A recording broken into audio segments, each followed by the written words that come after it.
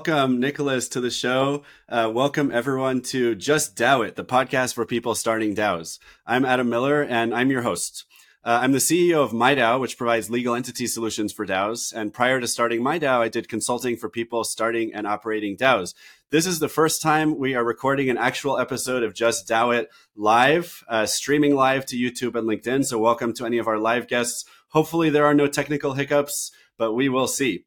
So first of all, I want to welcome our guest, Nicolas Biagosch, to the show. Nicolas, do you want to start by giving a brief introduction to yourself, and in particular, what makes you an authority on DAOs?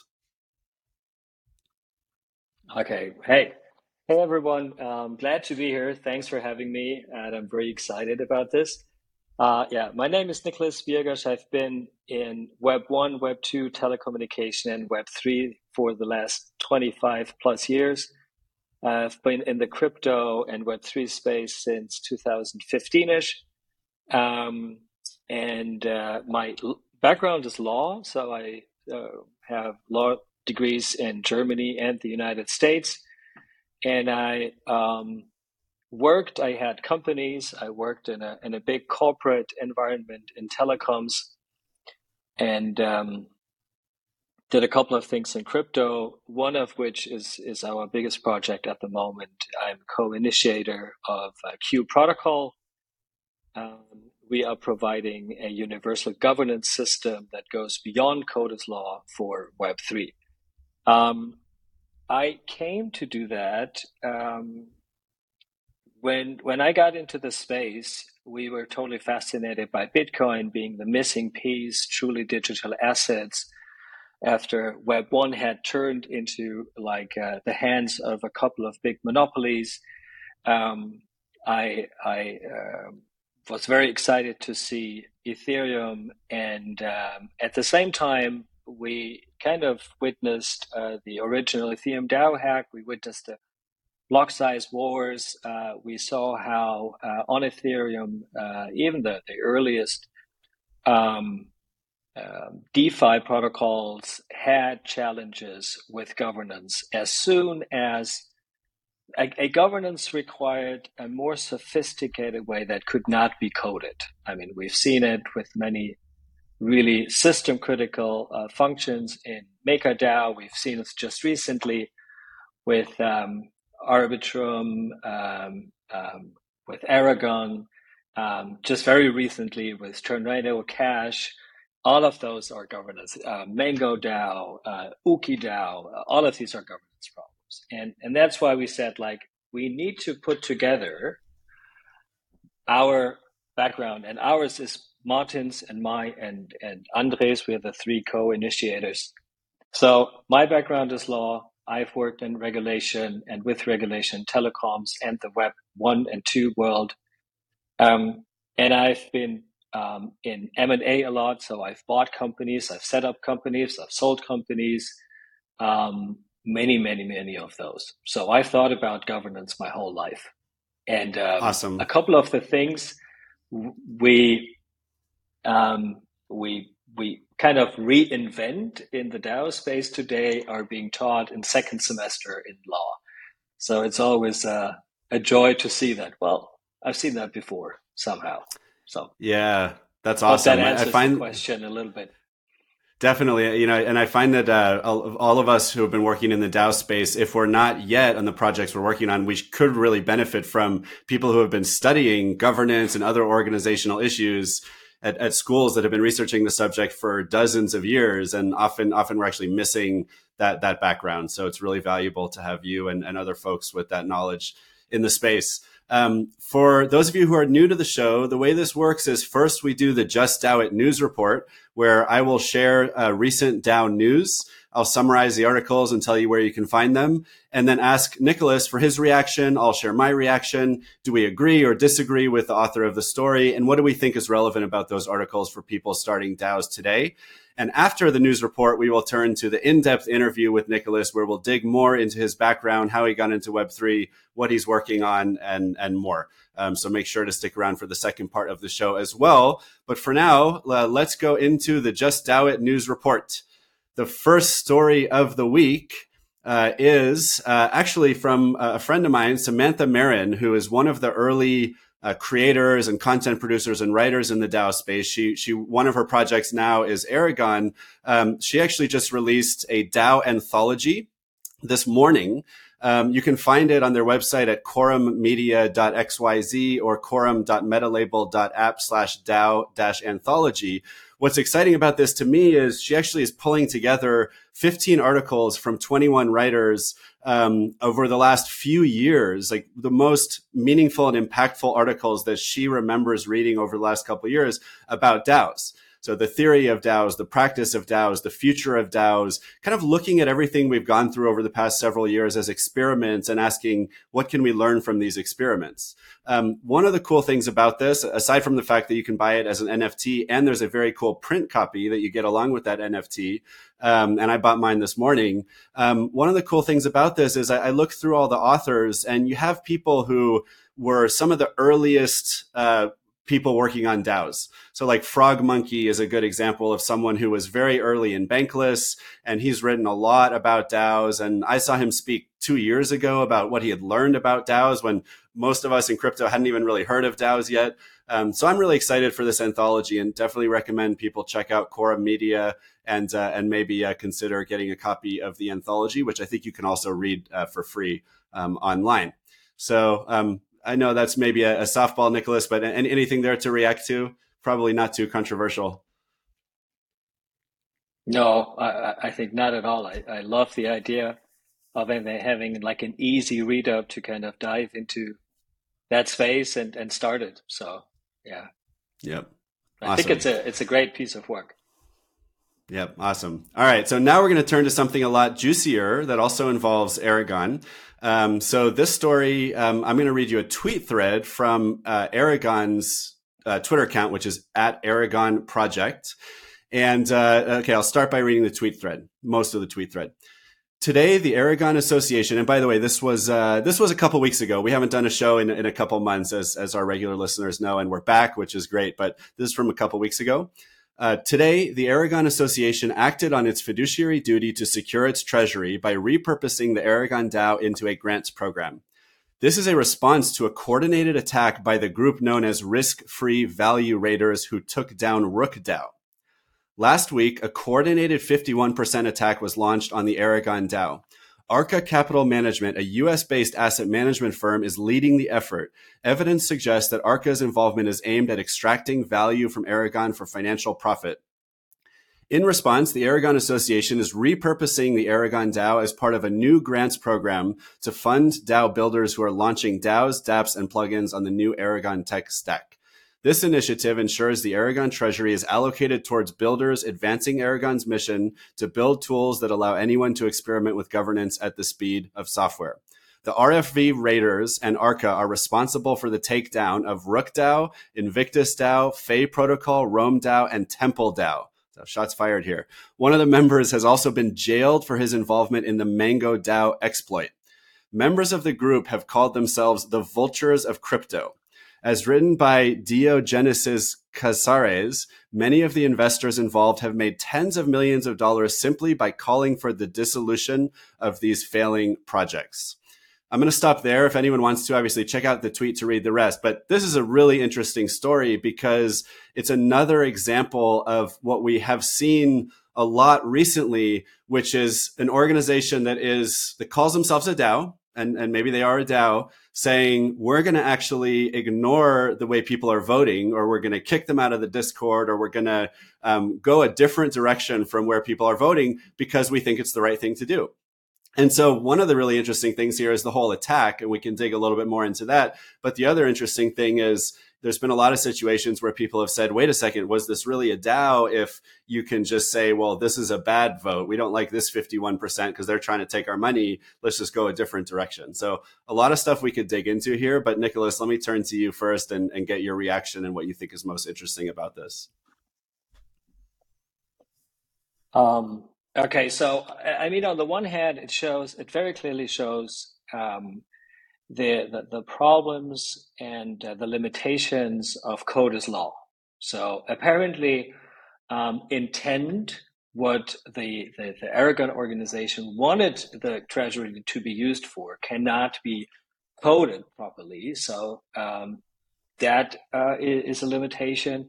The other limitation is, well, if you don't have a governance system, or if you have a governance system that only relies on code, so only on this one level, there's no oversight, there's not a distribution of powers, like very simple and basic concepts in every more traditional governance system, you rely on the code to be correct and to be able to deliver whatever you wanted to deliver. And if it doesn't, and Aragon, I think, was very good of them to detect before the fact and understand the risk and act accordingly.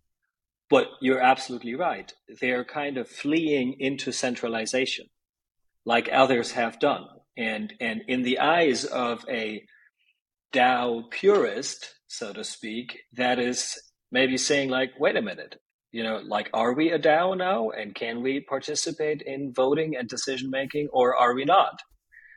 And I can fully kind of relate to what they did from a practical level. From a governance level, this shows exactly the problems we're seeing everywhere. I mean, we've seen the same in Arbitrum in a different shape and form. I think in a more questionable, but that's my very personal opinion, to say like there had been a decision, and we're just putting this in to kind of say it's okay after the fact. That's at least like very bad style, I would say. And but those are the elements I'm looking at when I look at this case. Yeah, and by the way, for people who don't know, Aragon is one of the earliest projects that aim to build tools for other DAOs, and they have a treasury of like $200 million, something like that. So it's a very meaningful situation here. I agree. It's so like at the most basic level, imagine just any DAO that has money in its treasury and is fully democratic with a 51% majority can do anything. It's almost, and let's say everyone put in the same amount of money, right? 100 people all put in $1 each. Now, 51% of those people the next day can coordinate with each other and say, you know what? Let's just vote to give ourselves all of the $100. And now you're giving 51% of the people twice what they put in which is all of the $100. They each get $2. And if the only rule was everything is democratic, they haven't broken the rules. And so at its most basic level, when DAOs are trying to be as fully democratic as they can be, you have this problem of what happens when some, minority or just a plurality or majority decides they want to do what's best for themselves and run away with the money. And I think, we'll get into what you're working on more later, but I think actually, Q protocol that you've been building provides one of the solutions to this problem. So I don't know if you want to just briefly address that now too. Yeah, sure. So in traditional governance systems, this problem is being addressed by a set of very transparent, explicit rules and a mechanism that ensures the actual execution and enforcement of those rules. So those rules could say, like, we are requiring higher majority or quorum requirements in order to do just what you said. They could put down intent or certain things that are just not intended to happen, like with the Mango DAO. If they have had rules, they could have said like, well, Mango DAO is intended to be like a lending and borrowing, whatever DeFi system. It's not intended to be exploited or blah, blah, blah in that way. And that can then, if there is a proper execution or enforcement mechanism, can be enforced, which is standard in all traditional governance systems. It is very hard to code, though. That is the big problem why that is not existent. And we've seen constitutions and written rules before in EOS and others, and they never worked because they were lacking the second part, which is the execution, because any rules are worth not the paper written on when there's no proper execution mechanism that is independent from the actors in the DAO, by the way. It needs to be an independent enforcement. Yep. Yeah. Very interesting. Okay. Yeah. Well, I'm excited to. Yeah. I think we'll get to this later, but this is kind of, and you kind of hear it. This is what's been on our minds when thinking about how a universal governance system that is fully decentralized should work, and which elements it needs to be built of. Yeah. Yeah. Awesome. Okay, cool. Well, no, before we move on, I'm thinking about applying an analogy of like traditional companies. And for some reason, I feel like most traditional companies don't have the same problem, because I guess most traditional companies, you don't end up putting in so much cash. Is it because you don't end up putting in so much cash on day one that there's no incentive to do a 51% attack? Or is it because all of the interests are aligned, because it's really just like whoever's on the team is trying to make money for themselves, so they're all aligned? You don't have like the whole community or your users that can also jump in and vote. I mean, why don't we have this problem the same way with traditional companies? I guess for various reasons. One of the reasons is very seldomly a traditional company will allow for this mechanism. So very seldomly a traditional company will allow for a mechanism where a simple majority, independent of any intent or like cause, will be able to drain the entirety of the assets under management or the treasury or whatever. It's like, even if you have the like listed companies, shareholders cannot just sell off the assets. So there's a whole set of rules who can decide upon what and when, because there is, I think, in our space, in the decentralized space, which is very tech driven, there are a couple of fundamental misunderstandings. One of which might be that the community, as it were, should and can decide on everything.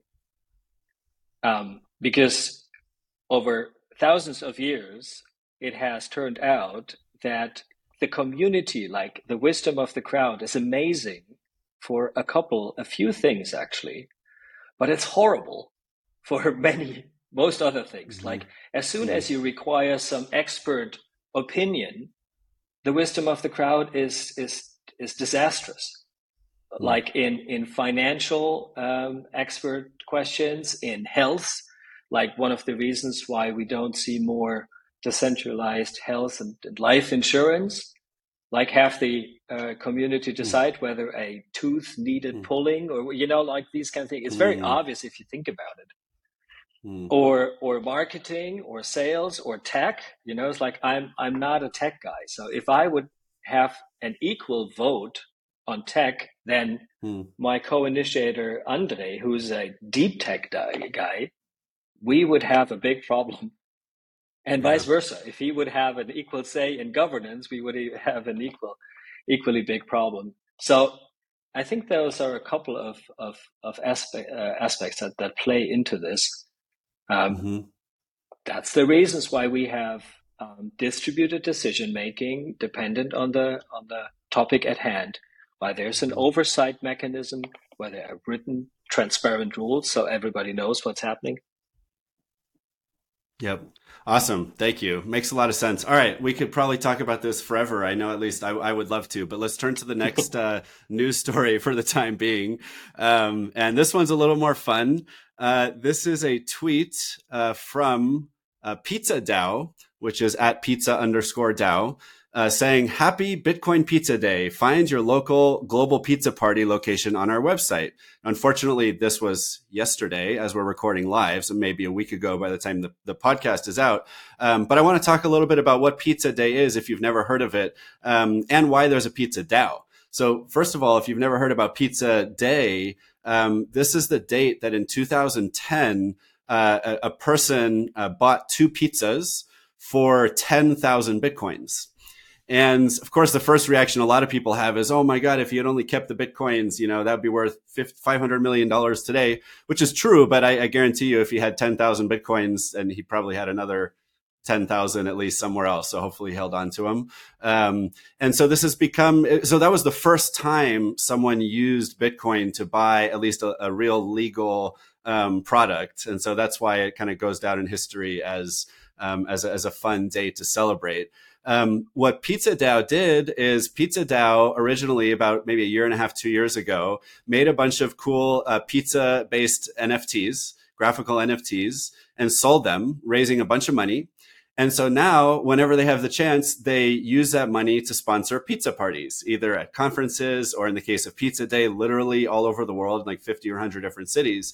And the reason I bring this up, aside from it just being kind of fun and I love pizza, is this, I think, is a great use case for a DAO, right? I mean, yes, it's silly, it's just for fun, but here's a situation where, because like people's values are pretty much aligned here, it's just let's have fun and buy pizza. You don't have the same kind of risk of like attackers coming in. I mean, attackers could come in, but I think everyone would in the community would say, no, like we're here because we love pizza. We're not just going to give you the money. We want to use the money to buy pizza. And so sometimes it's actually these like very community driven initiatives that are an easy use case for a DAO, because it's not going to be hard for everyone to just decide together, sure, let's go sponsor more pizza parties. So do you agree, or what's your reaction, Nicolas?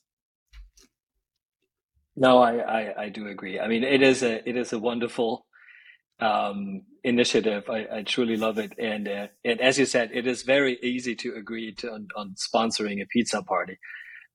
So the only thing I could see as a problem is like where, like in my neighborhood or in your neighborhood, and these kind of Yep. things. But And from what I've heard, the Pizza DAO is running out of money very quickly, because they're just sponsoring all the pizza parties they can. And I'm not sure if there's a plan to raise money again. But if anyone loves pizza, go check out Pizza DAO. It's certainly a fun project. And the interesting thing too is with a lot of these DAOs, because most people today involved in DAOs are Web3 native, or people that are pretty into Web3 and crypto, because it's still kind of challenging to run a DAO. So you don't have as many like mom and pop shops, like let's go start a hardware store and do it as a DAO, right? They're just going to do it as mom and pop owns the hardware shop for now, at least. But the people starting all these DAOs are really into Web3. So they're also treating these DAOs as experiments.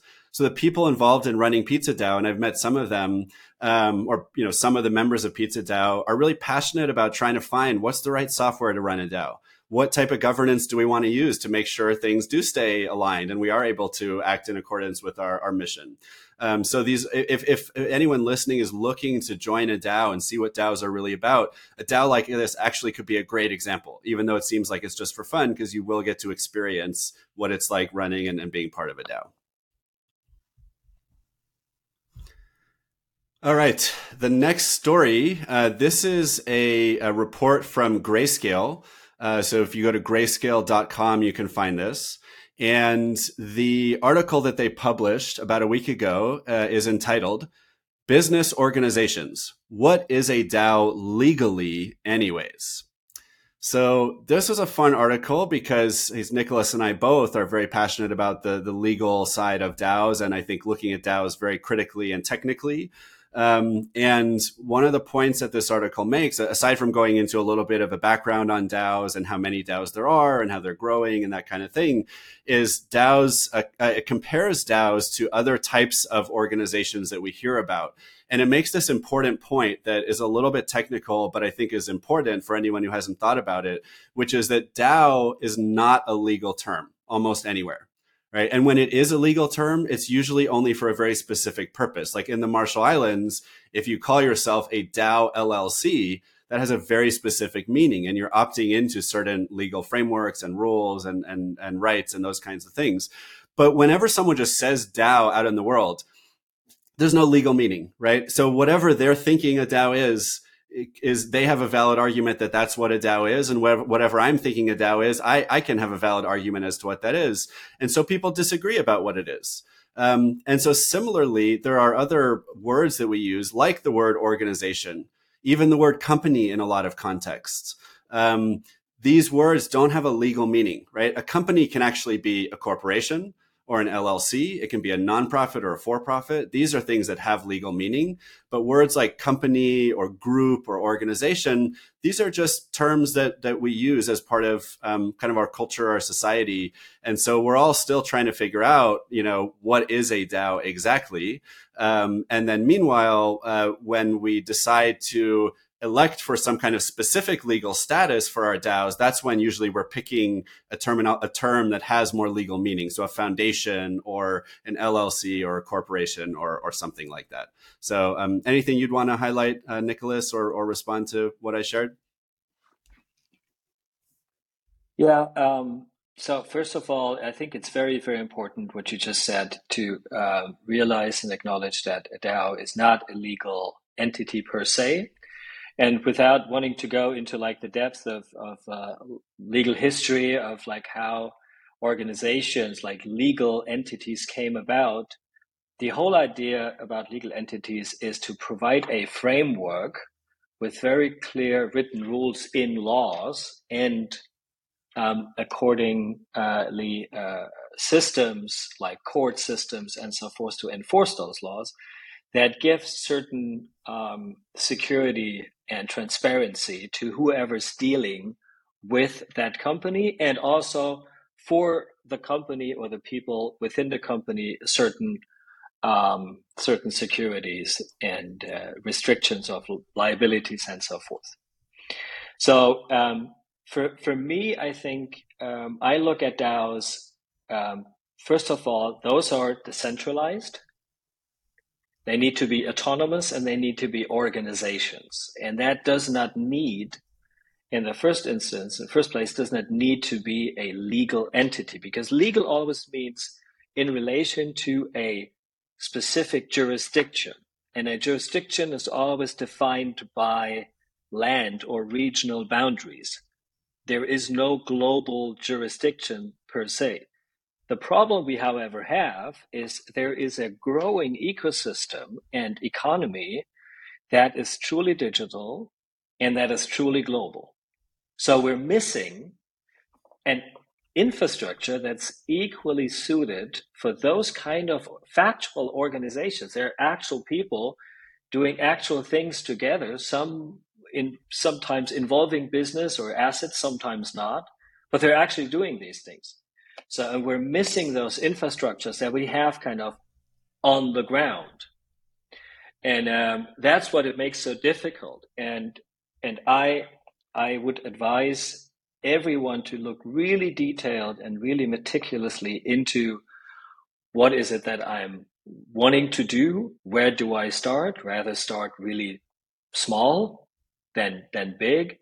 And do I need a legal representation of that decentralized autonomous organization of whatever sort I want to do? And there are good reasons to have a legal representation by way of an LLC somewhere, like owning IP. Like our own project, the Q protocol, owns quite a bit of IP with respect to the Q brand, very valuable IP. And that's one of the reasons we have a non-for-profit foundation which initiated the protocol, and they hold the IP because the DAO itself, the protocol itself, that is governed by its rules and in a decentralized fashion, it today legally cannot hold any IP. Yep. Very interesting. We wish for this to happen in the future, but right now it's simply not possible. So Yep. Yeah. Interesting.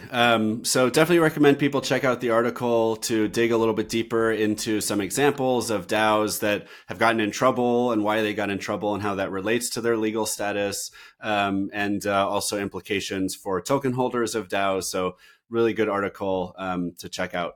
The next article of the week, we're actually going to go a little bit back in time. We mentioned this earlier, but I want to just share the details because I think this was such an important event in the recent history of DAOs. So this is an article from Cointelegraph, and that from 2 months ago almost. The headline is, Arbitrum's first governance proposal sparks controversy with $1 billion at stake.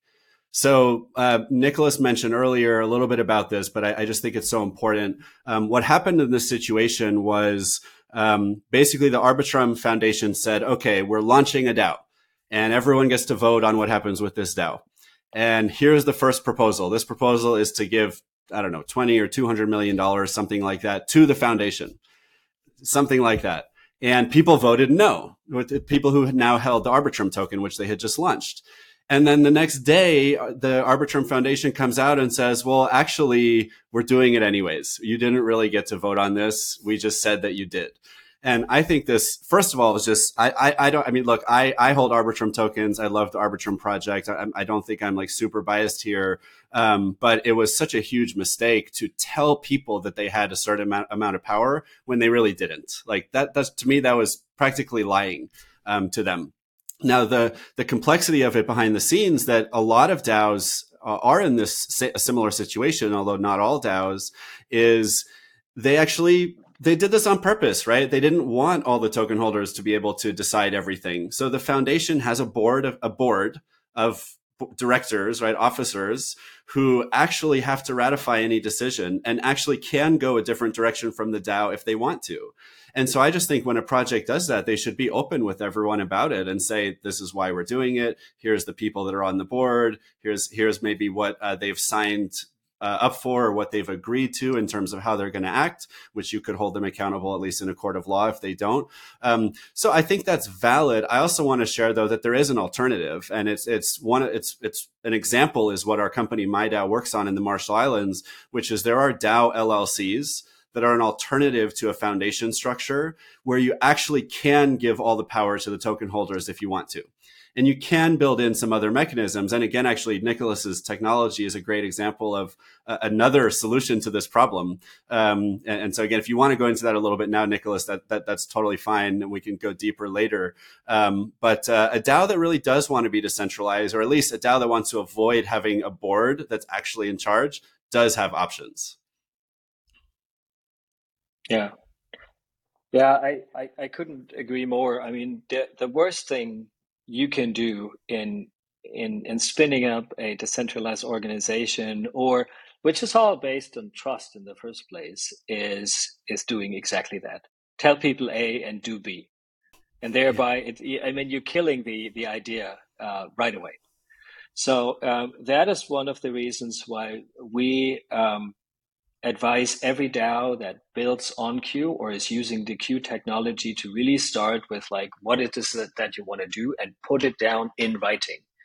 Not in code necessarily first, but in writing, human written, like who shall decide on what.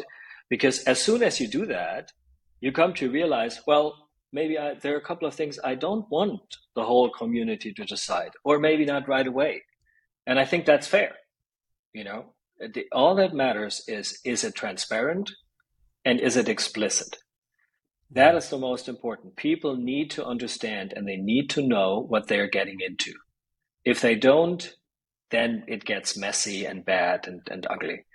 So I think that's why we've concentrated so much on the Q constitution as the basis for whatever we are doing as the Q protocol, or what the Q protocol is doing.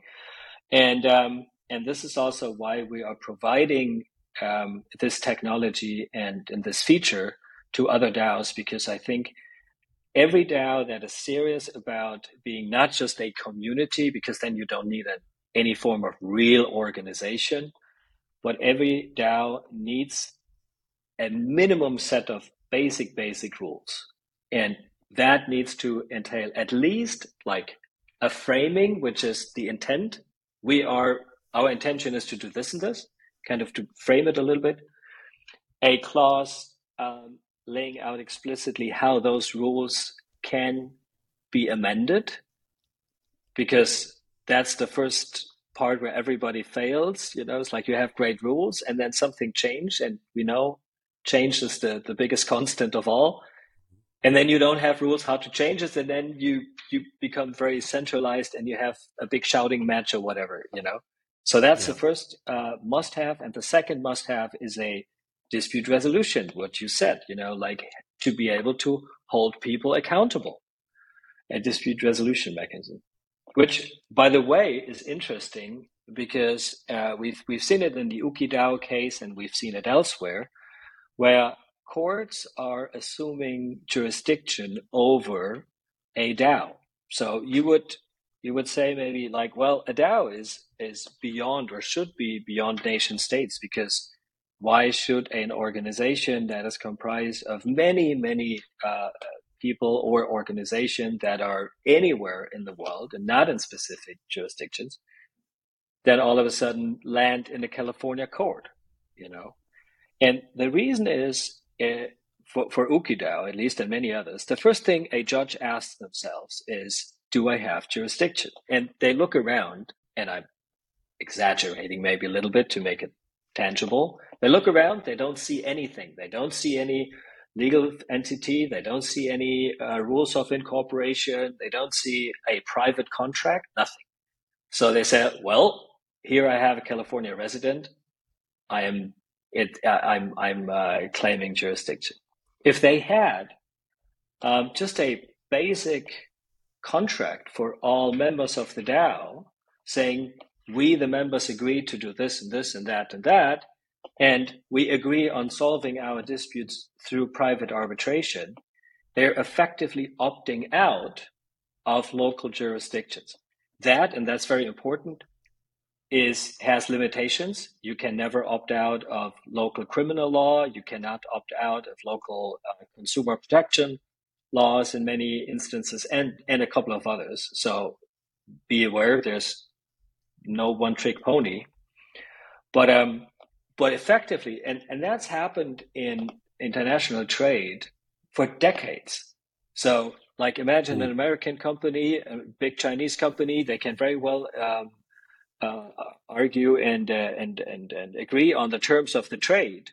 They have the hardest time agreeing on whether to fight any fights they have in the United States or China, because the US will not go into China, into Chinese courts, and vice versa. So what they do is they opt out of those jurisdictions and opt into private arbitration. And that is the reason, that's kind of what we're trying to provide, this infrastructure for organizations that want to be truly decentralized and truly autonomous, to at least have an alternative to the state frameworks and state structures that makes them or enables them to opt out of that to some extent, and kind of have private rules that they can then enforce amongst themselves. Yep, that's awesome. All right. Well, I'm too excited to go deeper into this to do the last news story of the week. So if people want to see it, they can check the podcast notes or my Twitter feed. So let's actually turn right over to from the Just DAO It news report, which we've just concluded, on to our featured guest interview with Nicolas. And let's just dig right into, first of all, one step back, which is tell us about how you got into Web3 and DAOs in the first place. And then if you want to go right into telling us about what it is that you're working on and how you help solve these problems. Yeah. So as mentioned before, I got into crypto because I started out in the late 90s in the Silicon Valley with Web 1 and this big promise of decentralizing and democratizing information. And that turned into resting in the hands of a couple of massive monopolies. And one of the reasons, I believe, was because the monetization mechanisms did not provide for digital assets. They did not provide for any decentralized ways, or not even for individuals to be able to monetize their assets. And the assets in this world, as we know, is data. That's the assets. And essentially, it's your identity. It's like, what do you do? When do you do it? Who do you do it with? How often do you do it? All these kind of things, you know? Mm-hmm. And that's how, when I learned about Bitcoin in 2013, I was shocked in a positive way. I was like, wow, this is the missing piece. I got to understand this better. It took me a little while to really wrap my head around it and understand it from a technical perspective, because my background is not tech. I did then in around 2015 and 16, we started investing, And we, as a group of Martin, there's another guy who kind of is really early in the space and really tech literate. Andre is another guy who was really early and very tech driven. And we did a couple of things. We initiated the first regulated investment fund in Europe that only invested in digital assets, stuff like that. And then we got into this discussion with our seed investor, very early Bitcoin investor, very early OG, about governance, and agreed, as I said, like, code is law, code is amazing. Whatever you can code, you should code. But there is no alternative as soon as you need to go beyond code. Like all of the discussions, all of the problems and topics we've just discussed early on today show the limitations of code. Life is not binary. And that's not just me saying that. It is scientifically proven. You can't code all future stages of the world. You cannot code the unknown. It's simply impossible. So that's how we started. And then we kind of pulled together our knowledge, our backgrounds in tech and governance and finance. Martin's background is finance and investing. And came up with what is Q today. Q is a universal governance layer for Web3. It is providing decentralized organizations with the means in order to have to initiate and use the trinity of governance. That's what I call it. It is rule setting. That can be by code. Whatever you code is the rule, or by human language in form of a contract or an agreement. It is execution, which is in the event of coding it's self-executing. But we, for the other elements, we provide an independent execution and enforcement mechanism that's truly decentralized and that can enforce not only code, but also human language. So we can do things like code upgrades without any master keys. We are not employing a single master key or multi-sig scheme within the Q protocol, which is, by the way, one of the reasons we've received regulatory clearance in Germany and Liechtenstein, because they were explicitly asking for that. Like, how decentralized are you really? Do you use any master keys or multi-sigs? And we told them how we do it with this independent execution mechanism. And they said, like, well, this is truly decentralized. And that's why they regarded us as not being regulated as a security and so forth. And the third element, so you have rule setting, you have execution. The third element is dispute resolution. So whenever you code something, you don't ever have any disputes because it's binary. It's yes or no. There are no disputes. But beyond that, you will always have disputes because there will always be some room for judgment, for discretion, essentially. So you need a dispute resolution mechanism, and you need to have this before doing whatever first steps, because the one thing you will not be able to agree upon when in dispute is the dispute resolution mechanism, right? Mm-hmm. So you will be able to agree on anything, but like who is the independent party, what is the process, and all of these kind of things. So we integrated with the ICC as a third element, which is the largest private arbitration organization in the world. And whatever disputes arise among stakeholders in the Q ecosystem, or if you opt in and integrate deeper with the Q into using these features within your own DAO, for example, those disputes can be taken to the ICC and find a resolution. So the nice thing about the ICC is it is regarded by pretty much all relevant courts and jurisdictions around the world because it's so big and so important in international trade. They have due process. So whenever a judge, for example, the California judge in the UkiDAO case, sees that there's an agreement for alternative dispute resolution with the ICC, they say like, well, they should reside over the case. They should put out a judgment because we acknowledge those judgments. I don't have to do that. Let them do it, and then we can implement those judgments later. That's the beauty of the ICC. And then whenever it's about online execution, like for example, slashing of stake and these kind of things, that is then being facilitated again by our decentralized dispute resolution mechanism. So, and again, what are the merits for a decentralized organization? DeFi protocols can have pretty much all of their most relevant structural parameter decisions done in a fully decentralized way, like with the Mango DAO case. What's an eligible asset?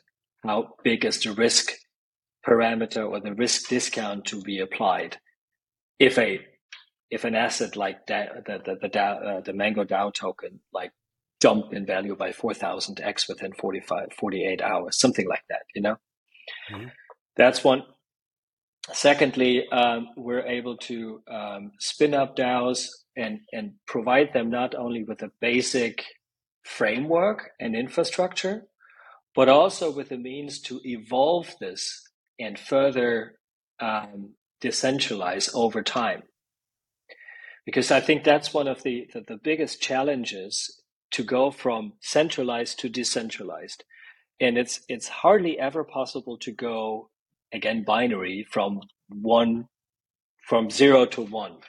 You know, most of the time you need sort of a glide path further decentralizing. And in order to do that, you need rules. You need to say like, an expert panel today has, and I'm exaggerating, has 1 member. It's very centralized. Tomorrow, we're going to introduce another 2 members into that. The day after, another 5 members. And that way we're decentralizing. And people can rely on that because we've put this mechanism into our constitution, which is exactly what we're trying to do with Q, where, for example, we had 3 root nodes, which are part of this execution mechanism, that were needed to initially spin up mainnet. So that was a very centralized approach, have 3 root nodes, and then those root nodes and the organization voted in new root nodes. So just recently, we deleted those root nodes from the panel. So we have only fully voted in by the community root nodes on the panel now. And the community just voted on slightly and very carefully opening up the root node panel to more. So today we have 21 root nodes. In the next stage, we'll have 27.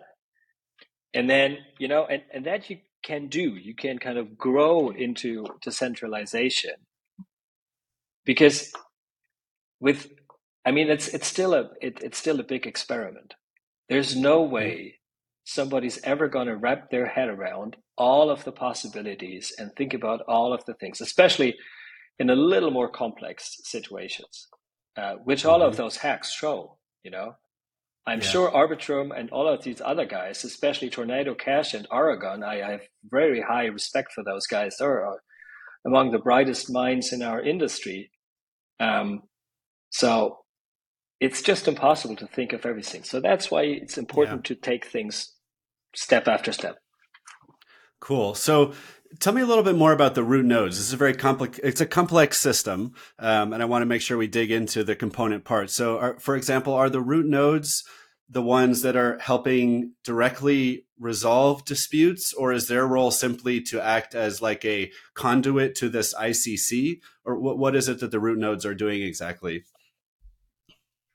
So the root node panel, it always acts as a panel. It is always a majority decision. They cannot act proactively. They are not validating. So they can just, what they do is essentially they have the written rules in their hands and they look at it and they assess whether a proposal is in line with the Constitution. Like, for example, in the Tornado Cash or the Mango DAO case, they would have vetoed those transactions because they would have said like, well, that's clearly against the intention of what we're trying to do here, very clearly. Or in Aragon could use this mechanism to say like, well, we don't have to protect ourselves against an attack because we have the second layer who can veto a transaction that's draining the Aragon treasury, because our governance book or the constitution, I will call it the constitution of whatever. It says clearly you cannot drain the treasury. You can only use the treasury for certain purposes, and that can be then enforced. And that's their job. Their job is to only enforce. It's a little bit like the police. It's like the executive branch in a traditional organization or jurisdiction. They have very clear rules. They also can be slashed. They also can be voted out of by the whole community, and they also can be dragged before private arbitration if they do wrong. So they are overseen by the whole community and subject to all of those measures as well. So they just make sure that the Constitution as it states or as it stays, that is applied, adhered to, and implemented. That's what they do. Okay. They're very independent of, for example, validators, which is very important for oversight and distribution of powers. So validators are anonymous.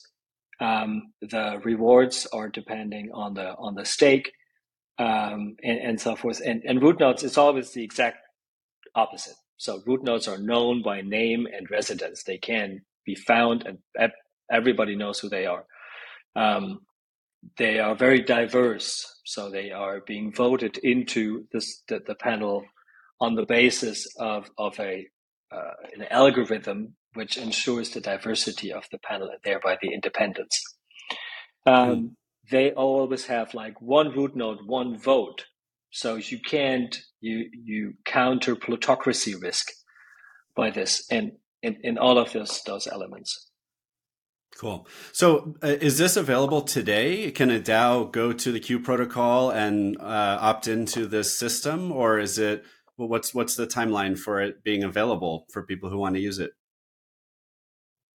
Yeah, it is definitely available today. We have DAOs building on Q. We have a couple of very nice partnerships that we've just concluded earlier this year, like for example with LexDAO.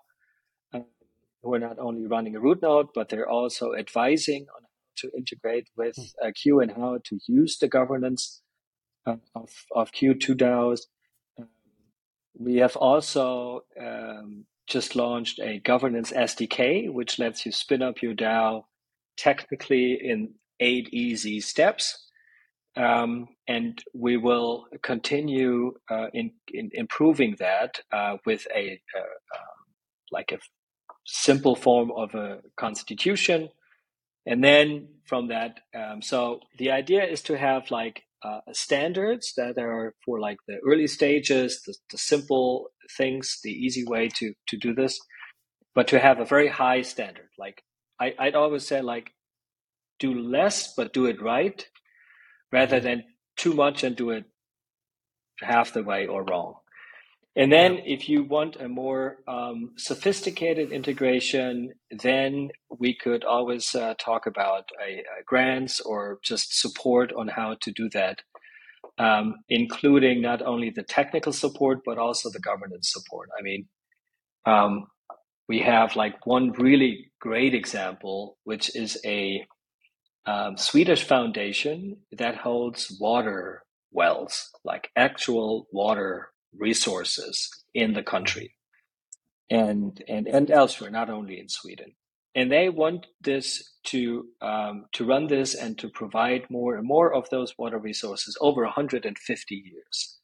And that's why they want it to be governed by a DAO, because they believe, like, well, the state of Sweden is fairly stable, but you never know, and you always should Hmm. stand on 2 feet rather than just one.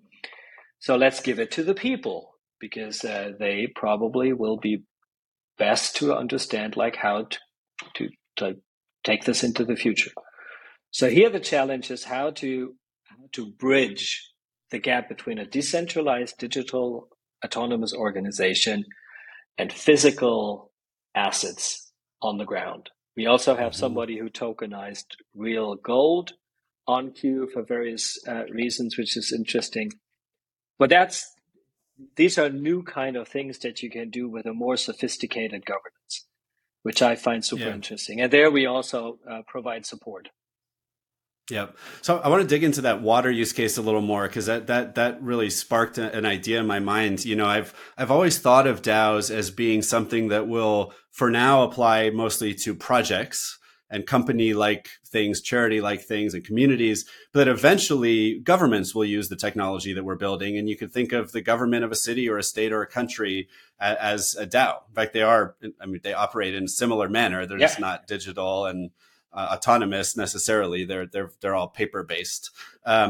But if, for a while I felt like, well, we're years away. I mean, even like the city I live in, convincing them to actually move to a decentralized voting system on the blockchain where certain things are anonymous, it just seems like so far away to getting there. But what you just brought up is governments could just take individual responsibility areas, right, or assets, and slowly give those back to the community through DAOs. So the city I live in, for example, could take the park on the smaller, area where I live and say, you know what, this park, we're going to give it to the 1,000 people who live closest to it, or the people who use it the most, or whatever mechanism they want, and just give one little thing at a time over to the community. And this could be a way, it sounds like this is a way that governments are already leveraging DAOs without having to give up too much of their power, in a way that could be really meaningful for people, like making sure people have a direct democratic control over their water resources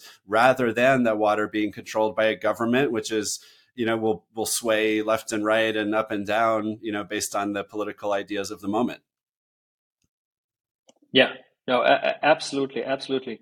And the interesting thing for those larger organizations and communities, or even states, is it's like they need to understand how these things work, and they could give it to a group of people, and then they can beef it out amongst themselves. They cannot break so much if they try a couple of things and a couple of things fail, but they will eventually come up with something that's probably much better than what that one guy in the government building thought of when he thought about that park and how to govern that park.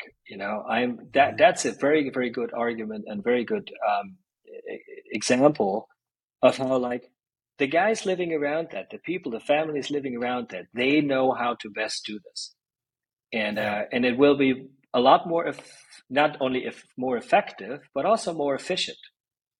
Yeah. It's like And you and it, you don't need to spend that much money.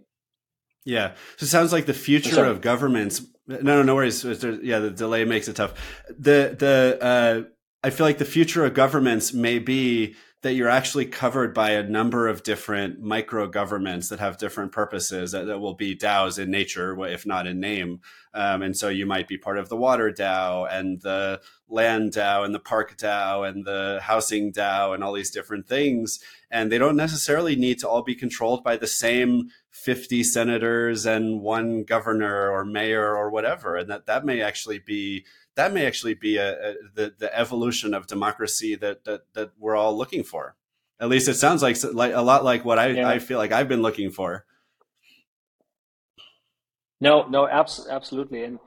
And we've seen a couple of examples, like like Liechtenstein is a very small country, but they're very, very far ahead in understanding the merits and the benefits of decentralized ledger technologies. They were the first ones to come up with a proper blockchain law to provide security to the space, and they're right now thinking about ways of doing exactly that. And what the two problems they and then all other governments of whatever sort are facing is, first of all, they need to understand the governance. There needs to be transparent, explicit rules. Everything else, it's very hard to handle for them, as it is for anybody who is a big investor. You would never invest a lot of money or a lot of risk into something that is where you have no idea who's going to call the shots, when and how, and how this is going to. You would it would be crazy. So that's one thing. These explicit rules. The other thing is they need to understand, how can we do this gradually? How can we kind of dip our toes into the water and try it out a little bit without betting the whole house, right? And they are not able to go. They need hybrid models. I call them hybrid models, and they need to be able to understand, well, this part of whatever I'm doing, I can, like they would for outsourcing, I can decentralize further. But this I need to have a really tight grip on until I understand how to do this probably later. And the same is, if you look at, and I don't want to stray away too far, but if you look at the recent very fierce regulations and very negative tone in the regulatory community in the United States with respect to digital assets. Having worked with regulators for a long, long time, what they're doing is a couple of things. But one of the things they're struggling with is that everybody keeps telling them, we're very decentralized, there's nothing we can change, while holding a master key in their hands. Yeah. And then regulators can be very, very pragmatic, because they say, like, well, you're not exactly taking me seriously here, right? And that's why I'm grabbing you, who apparently has control over assets and whatever, and I'm making you responsible. And then we'll see how to go from here. At the same time, what I have come across in working with regulators in Europe is, if you tell them exactly what you're doing, and if you're showing them we truly want this to be decentralized and we're doing our utmost best, but we have to start a little more centralized, but this is our path, and as long as we stay on this path, we should be fine. They're very open, because they're not against that per se. And if they are, I would question that regime maybe, but that's another thing, you know?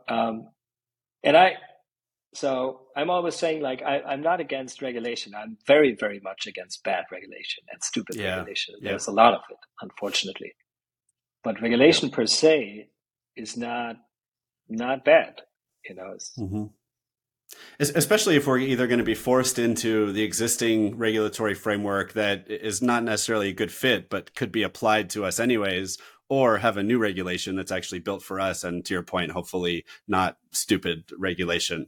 I want to turn to a question, some of the questions that I ask all of our guests about DAOs. But first of all, so Q, it sounds like, is governed by a DAO. Is that fair to say? Q is a DAO.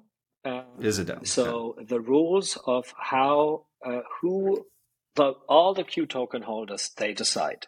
There are a couple of special functions, like the root nodes, the validators, they all decide. As a matter of fact, a majority of the Q tokens has not been distributed widely enough, and is being held by the Q Foundation. So that's how it's not exactly decentralized. So it's not exactly a DAO, and that's all public and can be read. But the Q Foundation has a very clear policy that it refrains from any voting unless absolutely necessary, for example, in order to meet a certain quorum requirement. But for example, right now, in the current proposal that is live right now, the stance of the foundation will most probably be to vote neutral in order to achieve the quorum, but not twist the actual vote.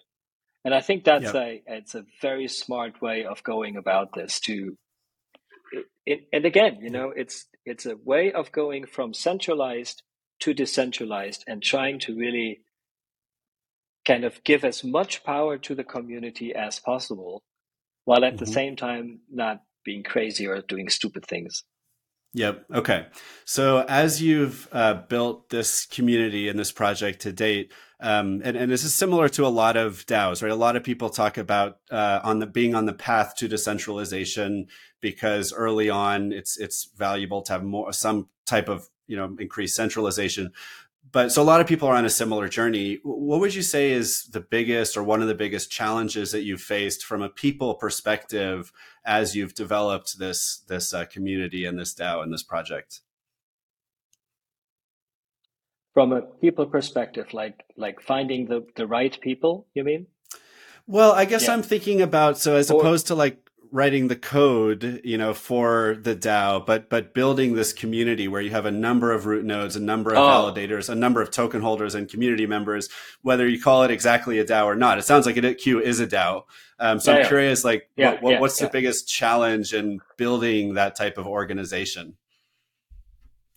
Yeah. So at least two things. So one is to really understand and define the topics and the voting schemes for certain topics. Who shall be able to decide upon what in which manner? Because there you make all the difference. As I said before, the wisdom of the crowd is amazing for a few things. It's horrible for many, many, many others. So that is a very challenging topic. The other is to trying to for those various stakeholder groups, trying the right speed and amount of decentralization.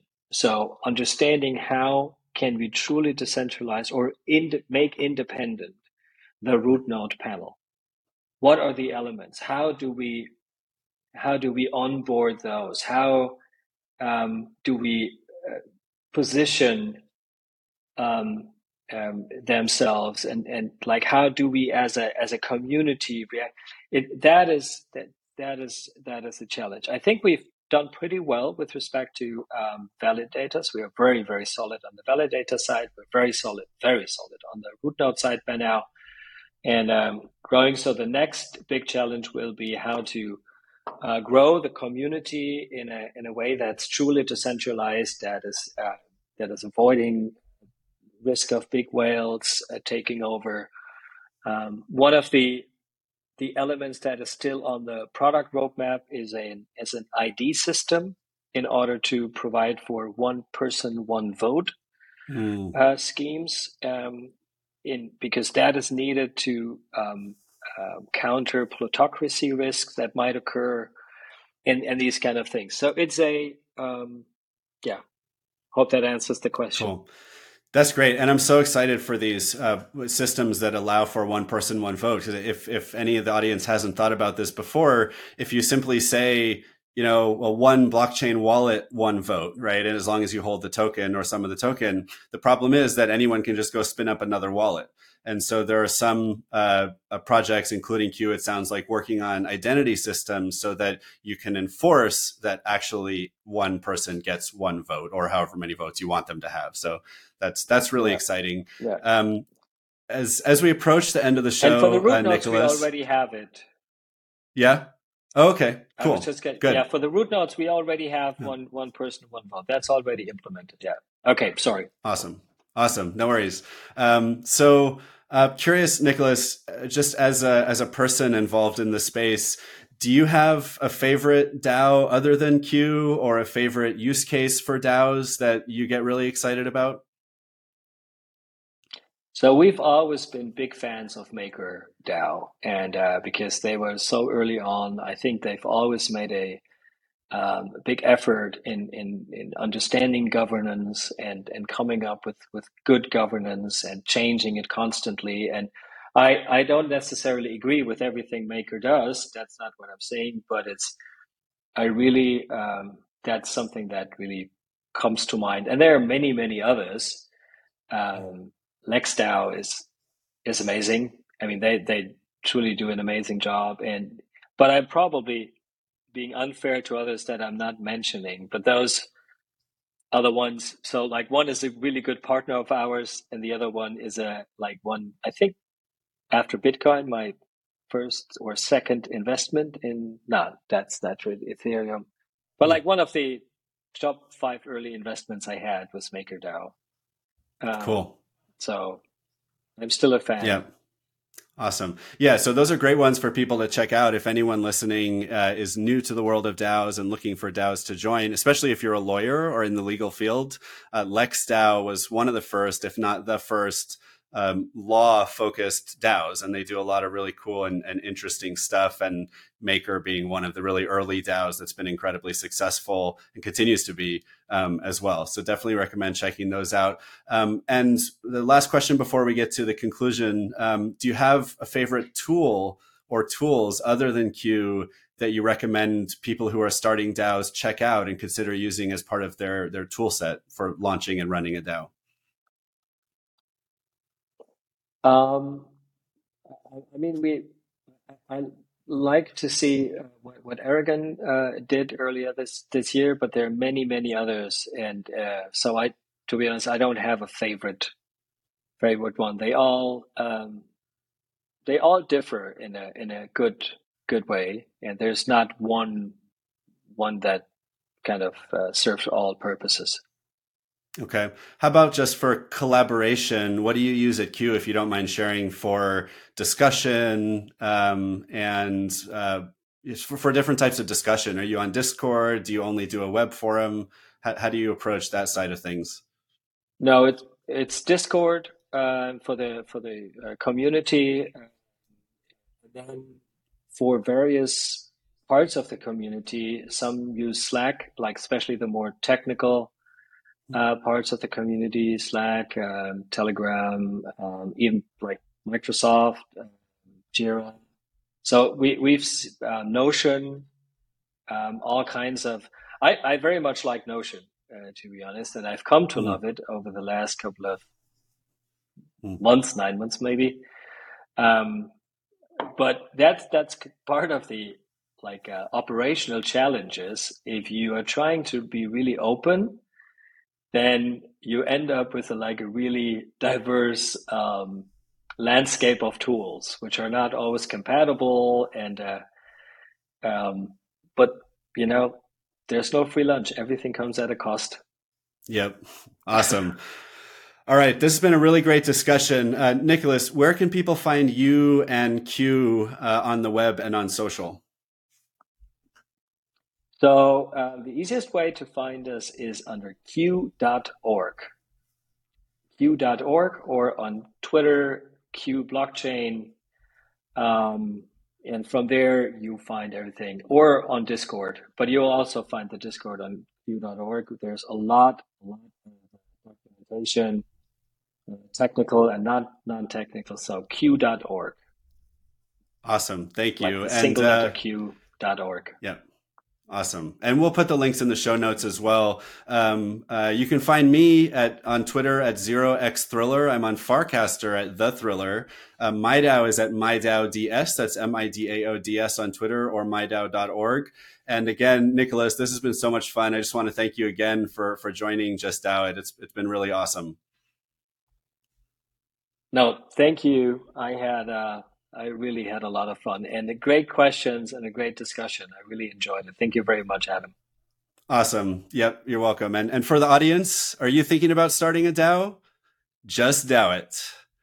Finally, a quick disclaimer. None of this is or ever is or has been legal advice or tax advice.